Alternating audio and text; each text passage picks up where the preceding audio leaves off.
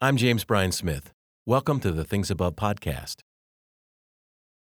Today's thought from above is this: love one another just as Jesus has loved us. If you missed the pod episode or this is your first time listening, this is a podcast for what we call mind discipleship. It's a podcast for those who want to set their minds on things above. That's where the name of the podcast comes from Colossians 3, 1 and 2, where Paul encourages us to set our minds on things above. Setting our minds on good, beautiful, and true thoughts, on uplifting, encouraging, life-giving, biblically based thoughts from above is not easy. And that is why we do this podcast, to provide for you in each episode a thought from above that you can dwell upon so that your heart will be warmed and you will become an epiphany of grace.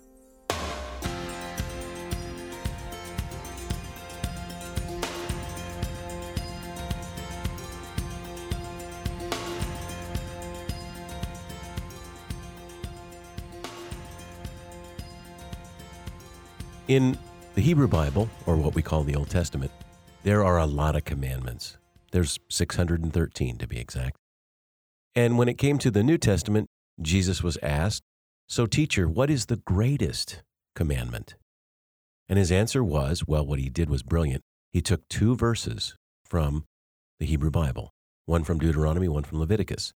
He said, "You shall love the Lord your God with your heart, soul, mind, and strength." That was from Deuteronomy. And then he added, "And you shall love your neighbor as yourself." That was from Leviticus. Now, this was brilliant as a teacher. He took these two, put them as one commandment: love God with your heart, soul, mind, and strength, love your neighbor as yourself, and put them as in one commandment, the greatest of all commandments. But what I want to talk about today is something Jesus says in the Gospel of John. In John 13:34, Jesus said, "I give you a new commandment, that you love one another, just as I have loved you. You should also love one another." All right, so what's happening here is this is the beginning of the end in the Gospel of John.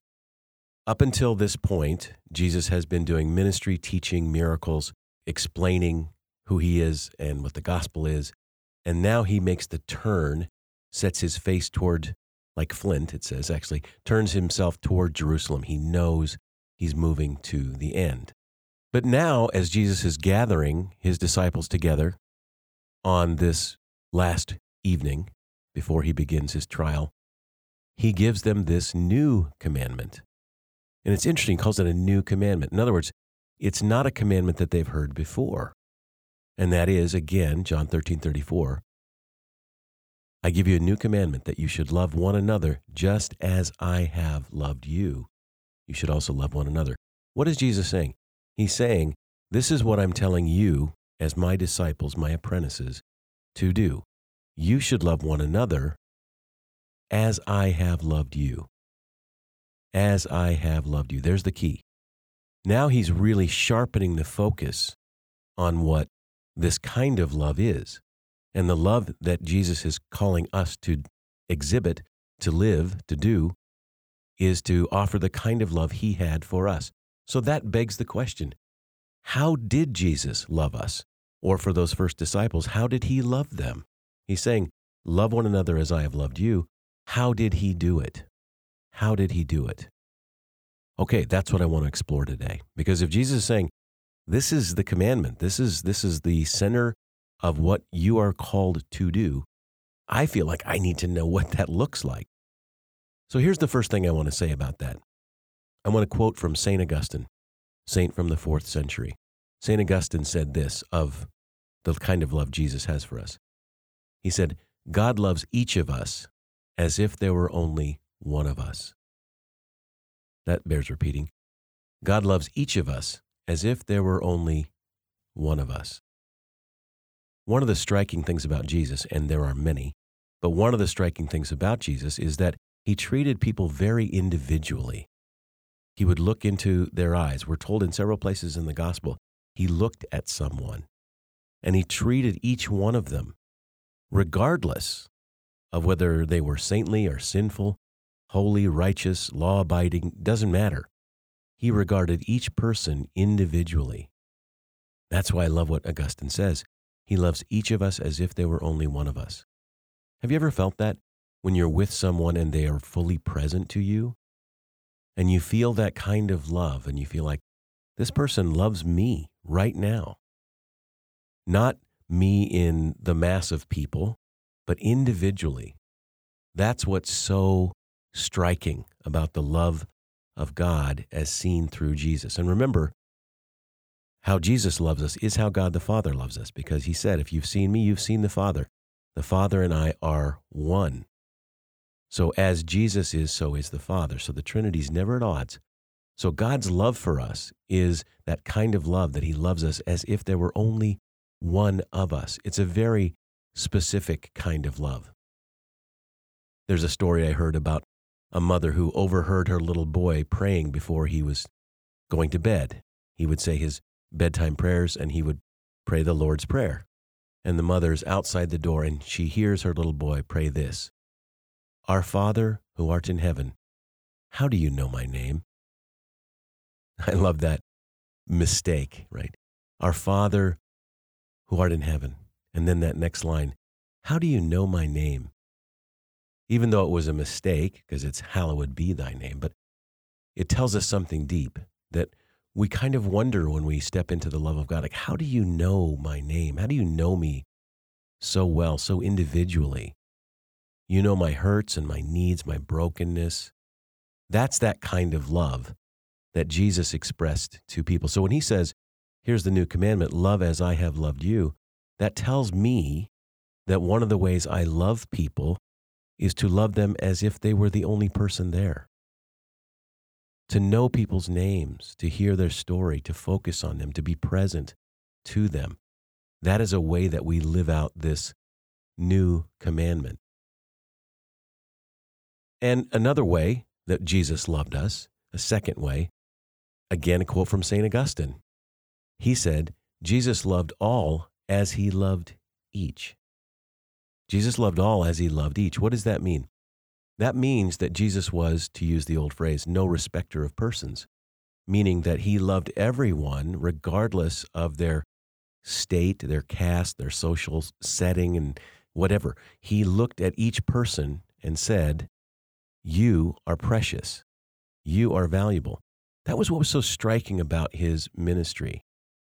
Jesus offered love and acceptance. He offered the kingdom of God to the ragtag, broken, lost people. And that was what was shocking about his good news.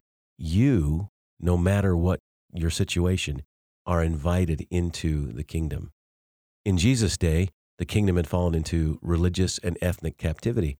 There were only a certain group of people that were invited. Only Jewish men who kept the law, who were healthy and wealthy. Those were signs that God was with them. God had blessed them.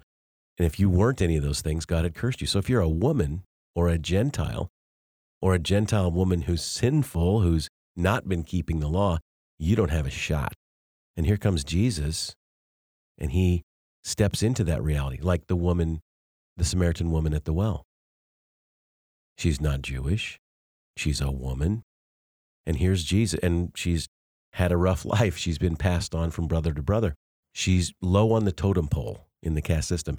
And Jesus treats her as if she were the only person there and then offers her this water of life that she'll never thirst for again. She'll be fulfilled. He offers that to her. Jesus loved all as he loved each, Augustine said. So one of the ways that we fulfill this new commandment to love one another as he has loved is to love people without discrimination. We are in a world where we have a very clear pecking order of people who are important and people who are not. But if we are to love as Jesus loved, we love the least and the lost in the exact same way as we would love those who are the up, those who are the top of the system. It's the same kind of love. So it's not just for the up and in, but for the down and out. And that's how Jesus loved people.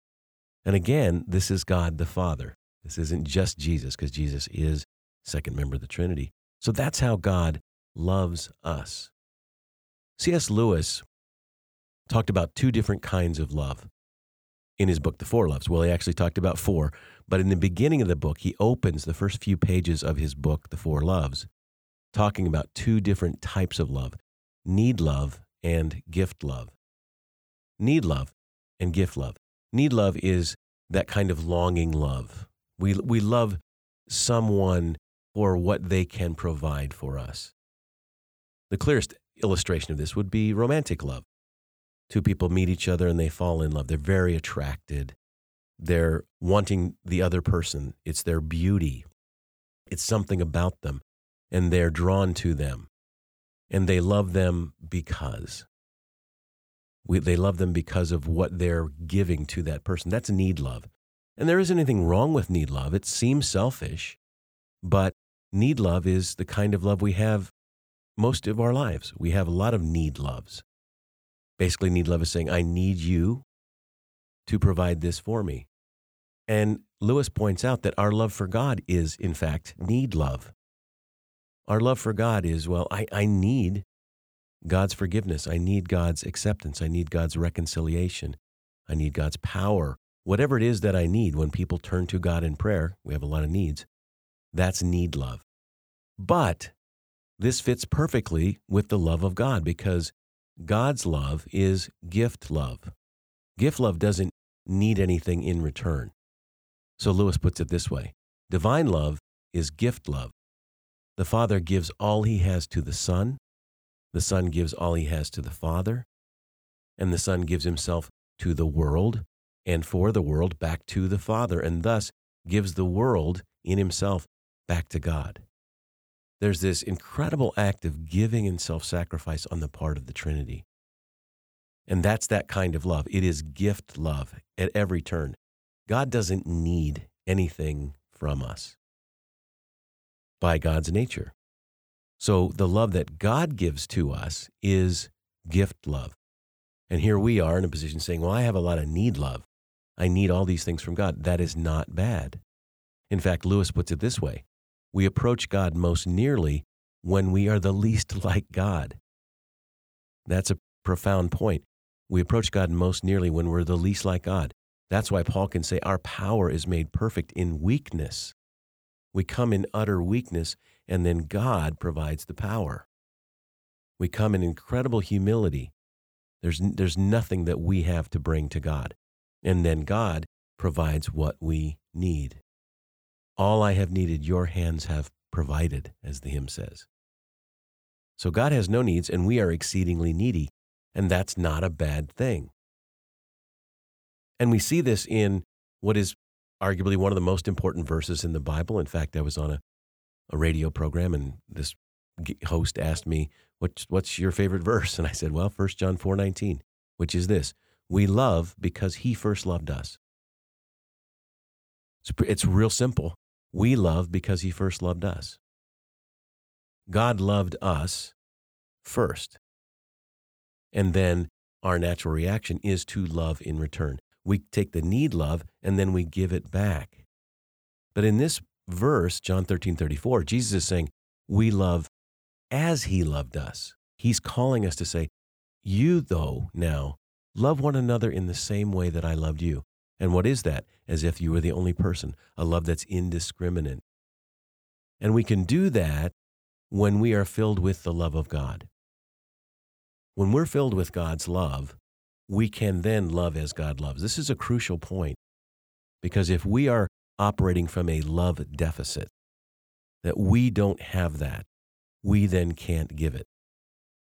That's why for me in my Christian journey, I've spent so much time just soaking in the love of God the Father and the Son and the Spirit. And that's not narcissism. That is a way for God to say, you are precious in my sight. You're Jim in whom Christ dwells and delight. I delight in you. And when I'm filled with that, then I can give that to other people. Because then when my need love is cared for, then I can offer that gift love. That's the pattern. And Jesus demonstrated that. He knew who he was. He knew who he was. He was that beloved Son in whom God was well pleased, as we heard at the baptism of Jesus. He heard that every day. And so Jesus then could offer gift love. What does that look like? It looks like releasing instead of grabbing. It looks like serving instead of ruling. It looks like giving instead of hoarding. It looks like sacrifice instead of selfishness. So we look at Jesus and say, wow, that kind of love that he gave, that's really beyond me. No. Here's the way this works. The love of God comes down to us, comes into us, and then is given out. I call that the down, in, out principle. The love of God comes down to us, and we experience that. And then we allow that love to penetrate into our hearts. And once it's there, then the overflow of that love goes out to other people so that we can release, we can serve, we can give, we can sacrifice because we are full. We know who we are. Let me say this. Jesus would never have given us this commandment, John 13:34, love as I have loved you. He would never have given us that commandment if it were impossible for us. He's not mean. Jesus doesn't go, I'm going to give you something impossible to do. He knows that it's possible. He knows that it's very possible for each of us. But I also know this in trying to live into this in my own life. It is challenging. It is difficult, but it is possible to do. When we are filled with the love of God, then we can give that out. And there are so many ways to do it, but I just want to talk about one today. Just one way, and it goes back to what I said earlier, and that is this. An incredible way that we can love each other as Jesus has loved us is to listen to people, to notice people, to see them. Today, as you encounter people, I would encourage you to fulfill the commandment of Jesus, the new commandment, to love as he loved, by paying attention to people and listening. Simone Weil, one of my favorite writers, Simone Weil said this, attention is the rarest and purest form of generosity. I love that quote. Attention, paying attention to someone is the rarest. Why is that? It is. You just don't see it very often. Attention is the rarest and purest form of generosity. Because when we're paying attention to someone, really listening to someone, it's an act of generosity, but it's very pure because why? It's gift love. You're not asking for something from someone. When we can take that posture to really be present to someone and listen to them, oh my, it is such a gift of generosity, and people respond to it. At the beginning of my day, I look over my calendar and I think, okay, I'm going to be in this meeting. I'm going to be with these people. I have this to do. And I'll pray that I can give that kind of love to the people I know that I will be with. And when I do it, oh my, it impacts people. You can see it on their faces. There's a kind of joy that comes, like someone is noticing me, someone is paying attention to me. That's what it means. At least one way it means to love one another as Jesus has loved you. Glory be to the Father, and to the Son, and to the Holy Spirit, as it was in the beginning, is now, and ever shall be, world without end. Amen. I hope you join me next time. Until then, you can find me on Twitter and Facebook at James Bryan Smith. And you can learn more about this podcast. And if you'd like to donate to the Things Above podcast, you can do so on our website, apprenticeinstitute.org. Click the Donate Now button at the top of the page. It's really easy, and it would mean a lot to me. If you enjoyed this episode, please share it with a friend, and you can also subscribe, which means you're going to get them automatically each week. My hope, as always, is that one day if you're asked, what's on your mind? Your answer will be, things above.